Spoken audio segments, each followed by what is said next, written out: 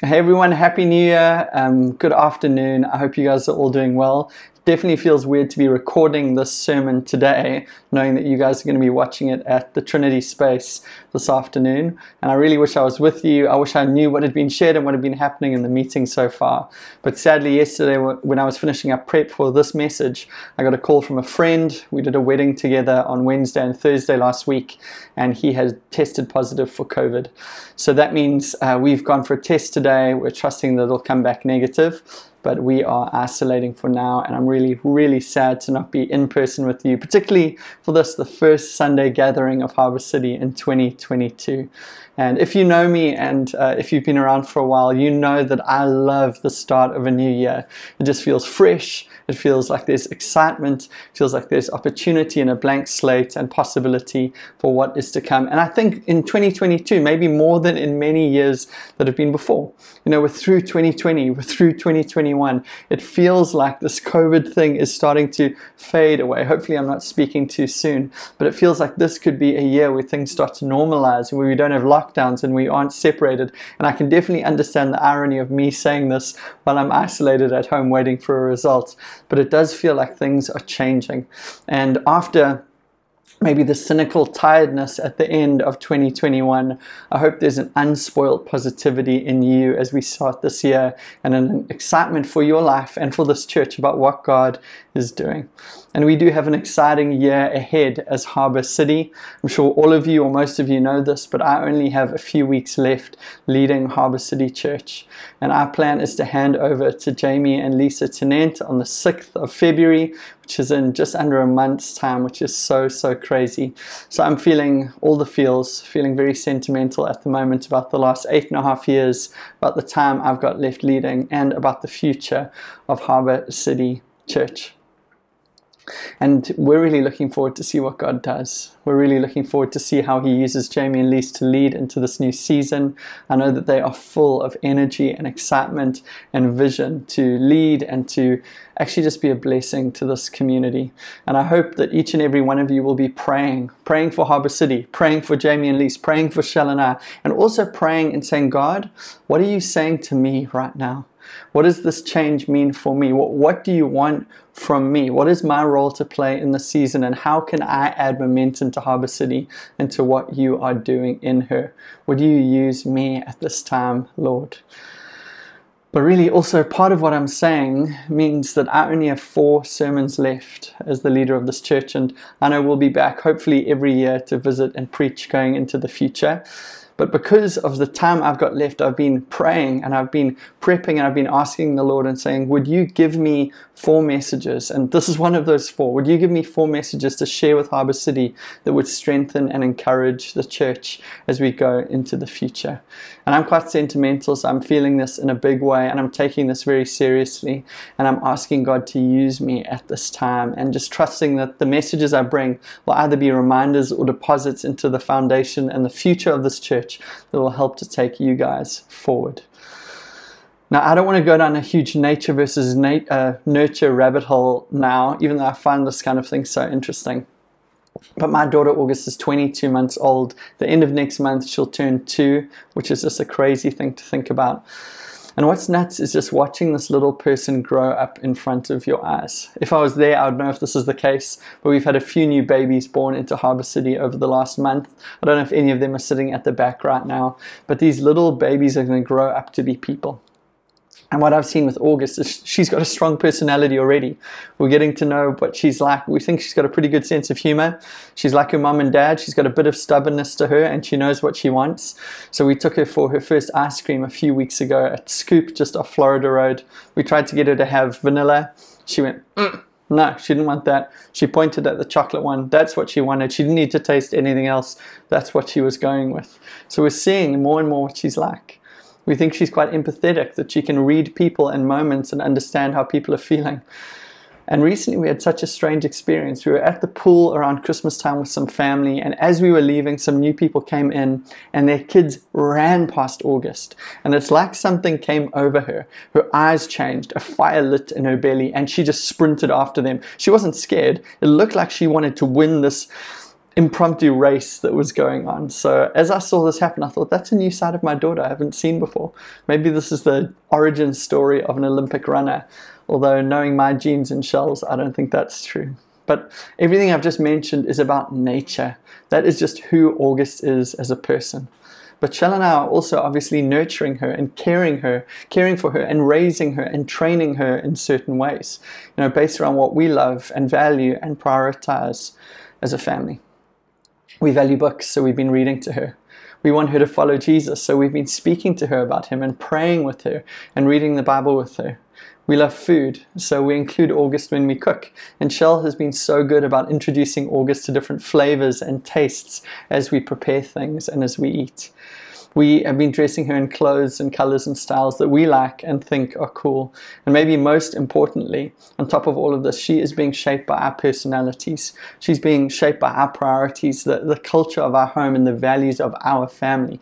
All of that is nurturing her to become a certain kind of person.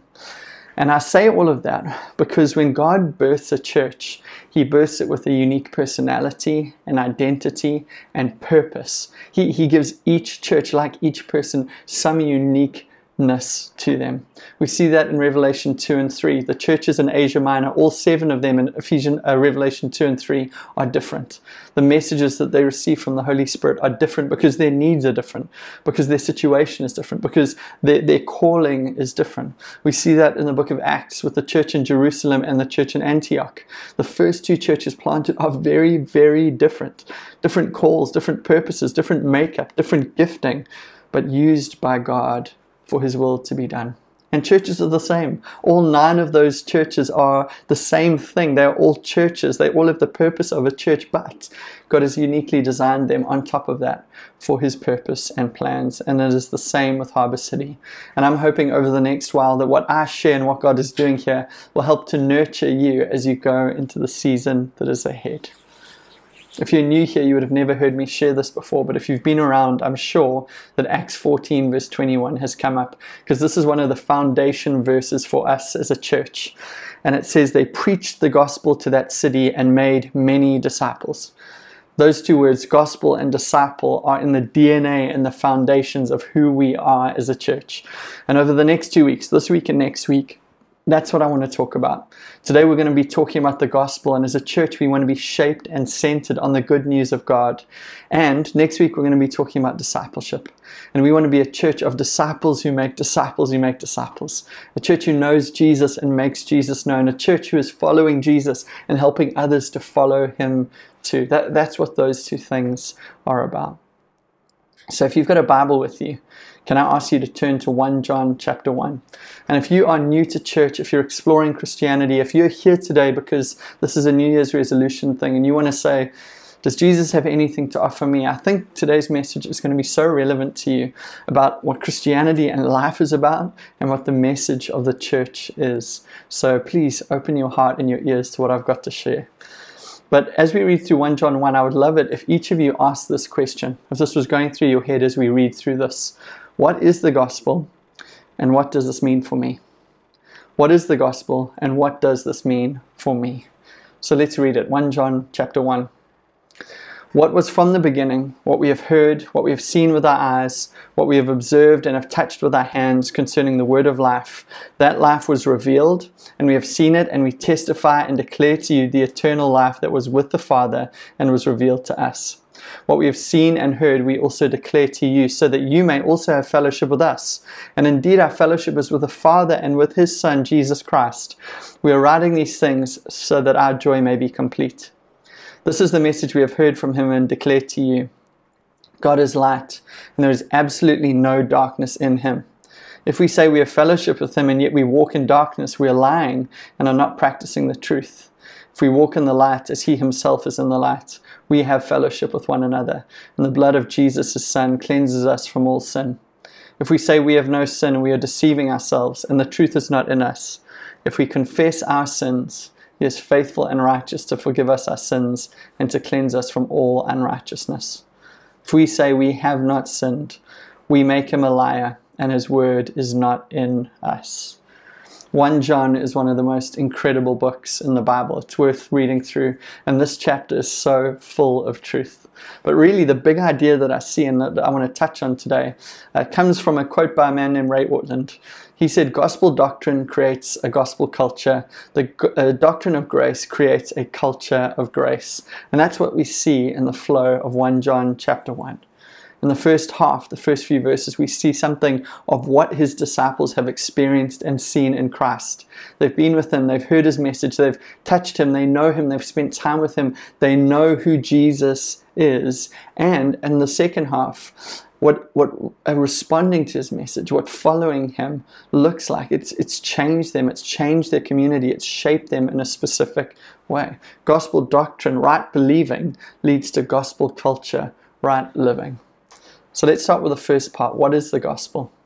Quote I love and that I've shared in this church before from John Tyson reads, "The gospel is the good news that God our Father, the Creator, out of his great love for us, has come to rescue us from sin, Satan, death, and hell, and to renew all things in and through the work of Jesus Christ on our behalf, to establish his kingdom through his people in the power of the Holy Spirit. This is for God's great glory and our profound joy." As you hear that quote, and you might need to go through that a few times to fully take it in, but as you hear that quote, one of the things that jumps out at me is that God is mentioned a lot and that we're not mentioned much. So what God does is mentioned a lot. That's kind of the profound big picture there. And what we do is not really mentioned at all. It's like, as Tim Keller famously said, the gospel is good news, not good advice. It's about what has been done for us by God, not about what we need to do to please God and make ourselves right with God. And that is key to understanding the gospel and not distorting it. Galatians 1 verse 6, written by Paul the Apostle, says this, "I am astonished that you are so quickly deserting him, Jesus, who called you in the grace of Christ, and are turning to a different gospel." Take that in for just a second. Paul is saying that he's astonished, and not in a good way. He is shocked at what the Galatian Christians are doing. What he's saying here is that actually the gospel, the good news of God, is not just an idea, it's not a philosophy, it's not a way of life, it's not a mantra, it's not good advice. The gospel is a person, and his name is Jesus. That God is the gospel, that Jesus is our good news and message, and that the church in Galatia, who started so well in knowing and following him, have deserted him to follow something else. How sad. They knew God. They had the best news in the world. They'd started with Jesus, but over time, and actually in their situation, Paul says it happened quickly. This wasn't a gradual drift and float to something else. Actually, in their situation, quickly they turned from Jesus to something else, which could happen to you or I. They've turned from him to a different gospel, a new priority and focus and hope. They've turned from him to other things. And Paul is astonished by this, and we should be too. And this is a reminder and a warning to us in this room at the start of the year. Whether you're new to Jesus and your heart is burning with love and passion for him and what he's done, or whether you've been in church for a long time and you've seen some stuff and you've got some stories, you've walked with him for a long time, Galatians 1 gives us a warning and a reminder, and it teaches us that Christians can easily desert Jesus and turn to other gospels. Here a whole church, the whole of the Galatian church has done just that, and it's happened quickly. Which means that we need to take stock occasionally and be honest with ourselves and ask, where am I at with Jesus? What a good question for you to ask someone over a meal, maybe your spouse, your roommate, a friend who knows you well and is mature in their faith, just to say, hey, where are you at with Jesus? I want to debrief where I'm at. I would love your input. I'd love your help. Answer questions like, where is my hope? What is good news to me? Where do I find joy and salvation and life? Where do I find identity and meaning and purpose? Is it in Jesus? Or what is the gospel that I am believing in and living out of? As we enter into a new year, Harbour City, as we go into a new chapter as a church, as you deal with the things that you're dealing with, maybe change and challenges that are coming at the start of this year, don't desert Jesus and don't turn to another gospel. But how do we keep his beauty fresh in our minds and in our hearts? How do we avoid deserting him quickly as the Galatians do? Maybe 3 things. Read the Gospels. Firstly, read the Gospels. Matthew, Mark, Luke, and John, the first books in the New Testament, the biographies of Jesus' life from 4 men who knew him really, really well. If you are going through a period of doubt or struggling in your faith or deconstructing right now or thinking through what the core of Christianity is, come and look at Jesus' life and ministry and the way he treated people and what he taught and the miracles and healings and his life and priorities. Come and look at Jesus and see what he is all about. Spend some time with him. Take a fresh look and ask him even to reveal himself to you more. Secondly, spend some time in his presence in prayer and worship. If you're not a Christian, maybe that sounds strange to you, but maybe you could just pray a simple prayer of, Jesus, show yourself to me. But for us, the reality is if we want to build a relationship with someone, we spend time with them. It's the same with Jesus. If we want to know him and enjoy him and love him, we need to build that relationship as we spend time in his presence in prayer and in worship. And thirdly, if you find yourself in the place of the Galatians in chapter 1, verse 6, where you started with Jesus but have drifted to something else, today could be a moment of repentance for you, where you say, I see now that I've drifted and I want to come back to you. So come to him and turn. I don't know where you've turned to or what you've put your hope in, what you've put your trust in. Could be the gospel of self-improvement, the gospel of family, the gospel of a big house, the gospel of cryptocurrency or Netflix, the gospel of comfort, of approval, of power or success or pleasure or something else. But wherever you have turned, turn back to Jesus, come back to him and follow him. One writer said, Jesus plus nothing equals everything, and everything minus Jesus equals nothing. If you have Jesus, you have everything you need. Jesus Christ alone is our good news. And as we start a new year, as we go into 2022, maybe the best year some of us have had in a long time, what better goal to set, what better reminder to give ourselves, what better decision to make or pursuit to enter into than to know Jesus better for ourselves. The second part of 1 John 1 is about gospel culture. Galatians 1 verse 6 has taught us that Jesus is the gospel, but also we see in the scriptures that Jesus isn't just the doorway, the entrance into Christianity and this new life with God. Actually, Jesus is both the doorway and he's the road. He's the journey. He is the path. John 14 verse 6 says he is the way, the truth, and the life. He is everything in this journey. But when Cephas came to Antioch, I opposed him to his face, because he stood condemned. Cephas is Peter the apostle, one of Jesus' closest followers. For before certain men came from James, another apostle, he was eating with the Gentiles. But when they came, he drew back and separated himself, fearing the circumcision party. And the rest of the Jews acted hypocritically along with him, so that even Barnabas was led astray by their hypocrisy.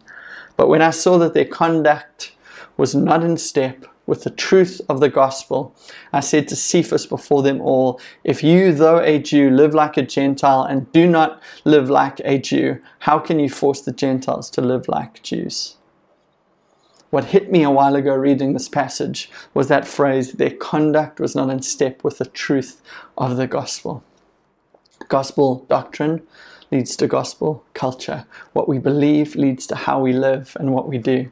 But when we take our eyes off Jesus and focus on something else, when we desert him for another gospel, what happens is we start to walk a different way, we start to live a different way, we start to prioritize different things, and we end up living a different kind of life. Peter in Galatians 2 has deserted Jesus and trusted in another gospel. He finds himself focused on what people think of him. He's deserted Jesus for the gospel of approval. He wants to be liked by people, which it's hard to blame him for. Don't we all want that?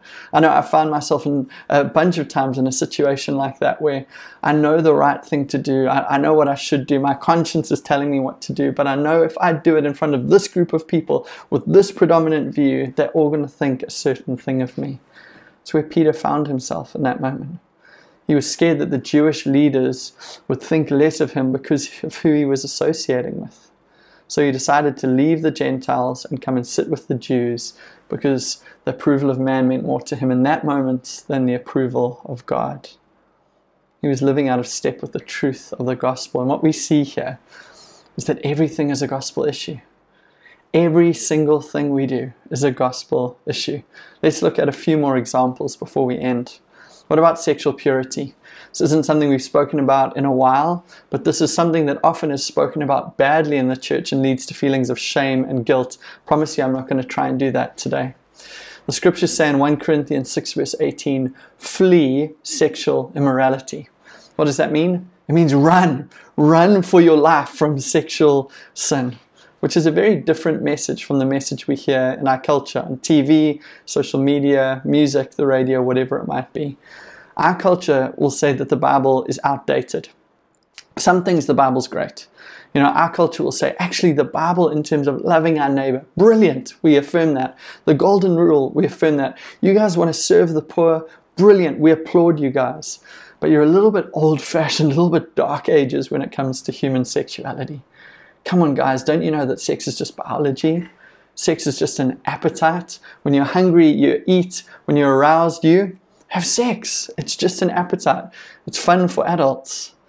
But actually what the scriptures teach us is that sex is more than just biology. Sex is more than just a release or an outlet. Actually what the Bible teaches us is that God has created man and woman in his image, and he's given us sex as a gift to be enjoyed in the bounds of marriage. He knows what is best for us, and he knows what will hurt us, because God is the great designer.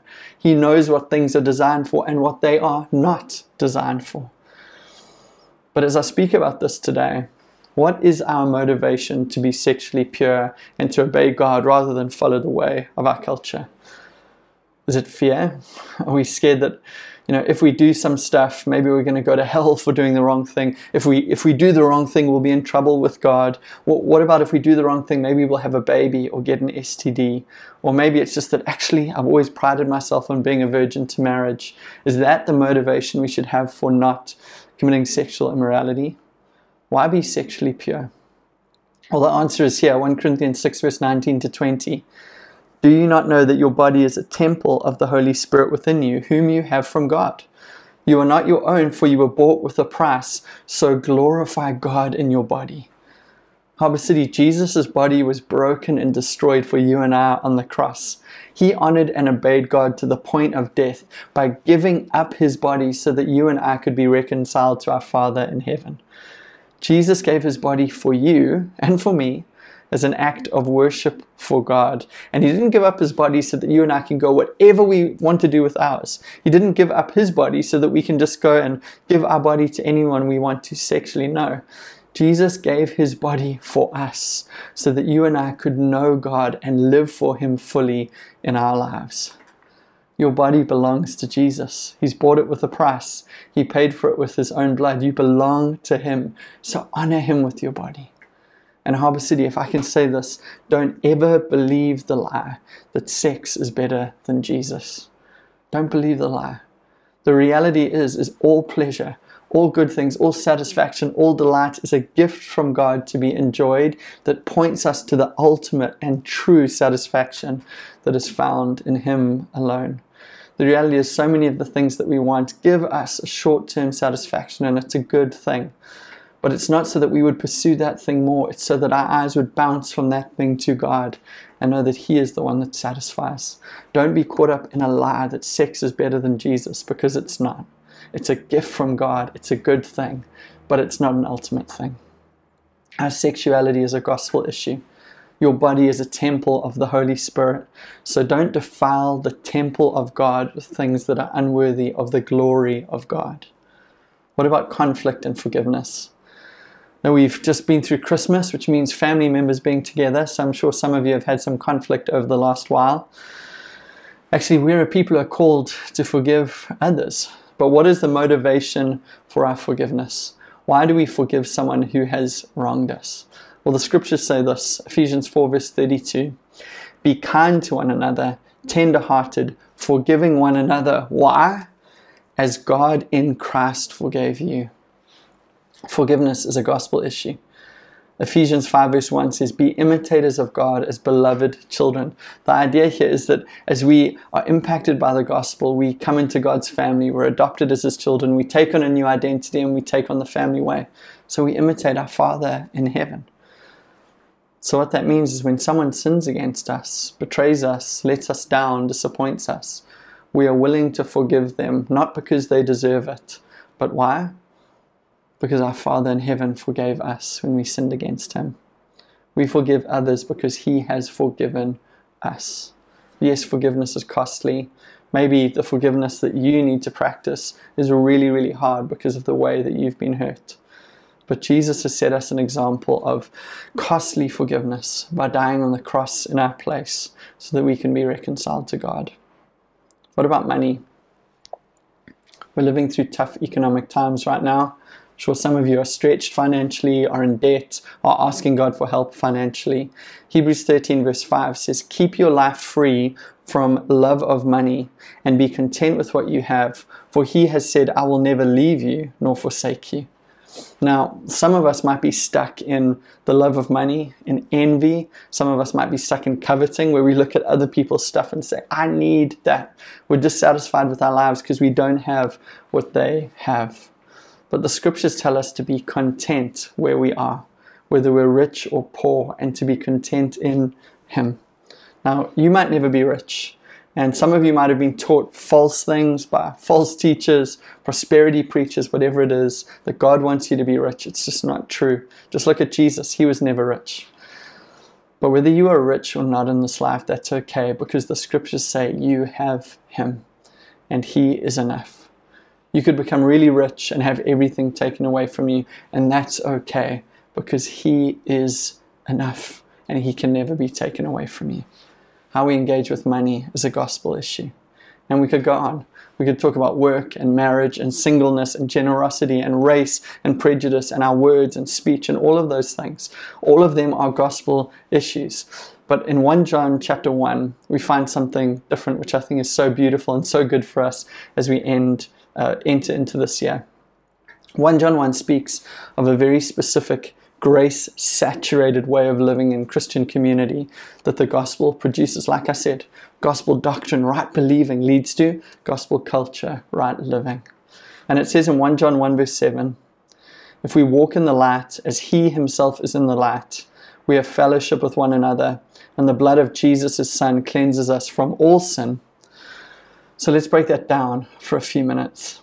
If we walk in the light, it's not a guarantee, it's got to be a choice to do. But walking in the light means being honest with God and with one another, especially as God convicts our hearts about certain sins and things we might be doing.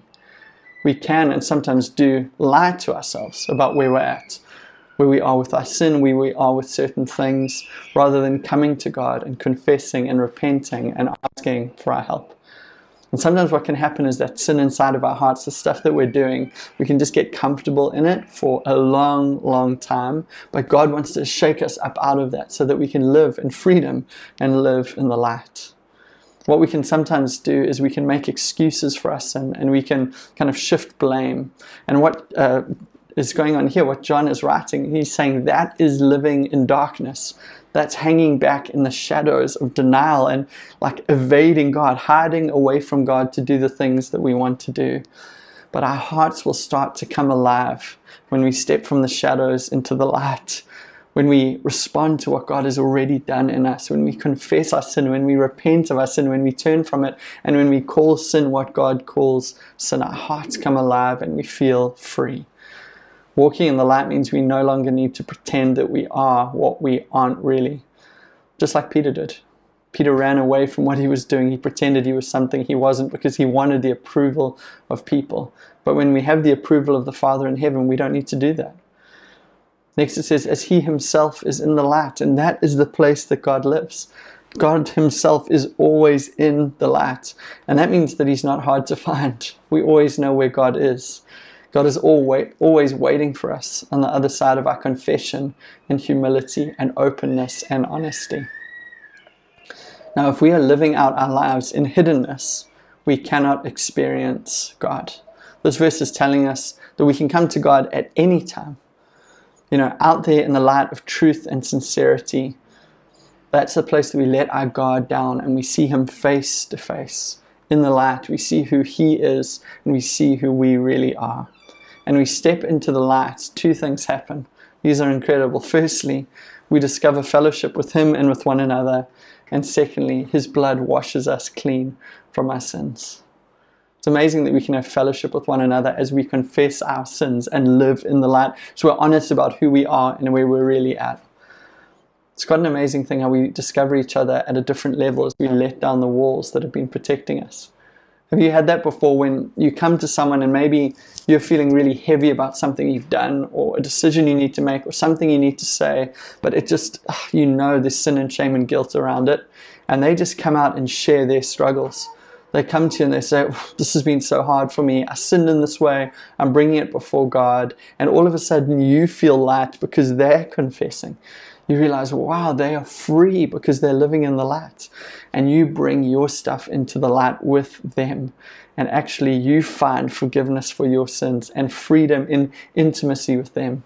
It's quite an amazing thing as we confess our sins as people. What it does is it brings us together. We see that actually these sinners just like us, are such amazing people as we sit at the foot of the cross, not continuing in our sin, but fighting our sin and washed clean by the blood of Jesus. The reality is that vulnerability builds intimacy. And the blood of Jesus cleanses us from all sin. Real church is, of course, community and its support and its care and its encouragement and its service and its ministry. But really at the heart is the sacred blood of Jesus. And we're going to take communion in just a little bit. And we're going to celebrate what the blood of Jesus means. But as we bring our sin into the light, actually what this passage tells us is that he cleanses us from all sin. Not just the simple sins, not just the small sins, all sin. We can bring everything into the light. We can bring everything to him. And that particular sin which might be on your mind right now, which the Spirit of God is highlighting, and maybe you're feeling like a little bit anxious about, nervous about, because God is speaking to you about doing something in response to this message. That sin is a sin that Jesus bled and died for. And more than that, that is the point in your existence right now where he loves you the most tenderly, because he wants to bring his change and salvation and light into that space. So really, this passage encourages us to take a step into the light as the Spirit nudges us, to confess that sin to God in prayer, to confess it to people around us that we know and love and trust, and then to take the next step after that, and the next step and the next step, and walking with God in the light. There's actually a big price that we need to pay for that, but it's not really that costly. It's just putting away our pride and admitting the truth that we need God. We struggle with sin, that we need forgiveness, that we need help. Admitting that truth, putting away our pride. For some of us, that's a really, really hard thing. I've been amazed at the pride in people's hearts sometimes as I counsel and pastor them. And at the same time, I think maybe I'm more proud than anyone else, so aware of the pride in me, the self-protection in me. But the gospel saves us, and it brings us into the most beautiful form of human community imaginable, where we can be real and honest, where we don't need to pretend, where we can confess our sins and struggles to one another without fear of how people respond, where we can live free. Why? As Brennan Manning, the writer, said, God loves you unconditionally as you are, not as you should be, because none of us are as we should be. Let me say that again. God loves you unconditionally as you are, not as you should be, because none of us are as we should be. Do you believe that? Can I ask the band to come up for a second? Definitely feels weird to be asking the band to come up from the screen. But as they come up right now, I would like to ask everyone in the congregation just to look around at the people in this room today. Because those people around you have got stuff. That's actually what 1 John 1 says. All of us are sinners. All of us need to repent. All of us have got stuff that we need to bring into the light. No one in this room is as they should be, but still they are loved by God. And as we take communion in a little bit, Jamie's going to come up and he's going to lead us in that, and I'm sure it'll be brilliant. But as I end this message today, I'd love you to think about something now and as you go into the week, and it's these 2 points. Firstly, would you consider Jesus? who he is and what he's done. He is the gospel. He is the core of who we are as followers of Jesus, as Christians, as disciples, and who we are as a church. And then secondly, what does walking in line with the truth of the gospel look like for you right now? Is there anything you need to bring into the light? Is there anything you need to turn from and come back to Jesus in? Consider those things. I wish I'd been with you guys today. Love you so much. Enjoy the rest of the service.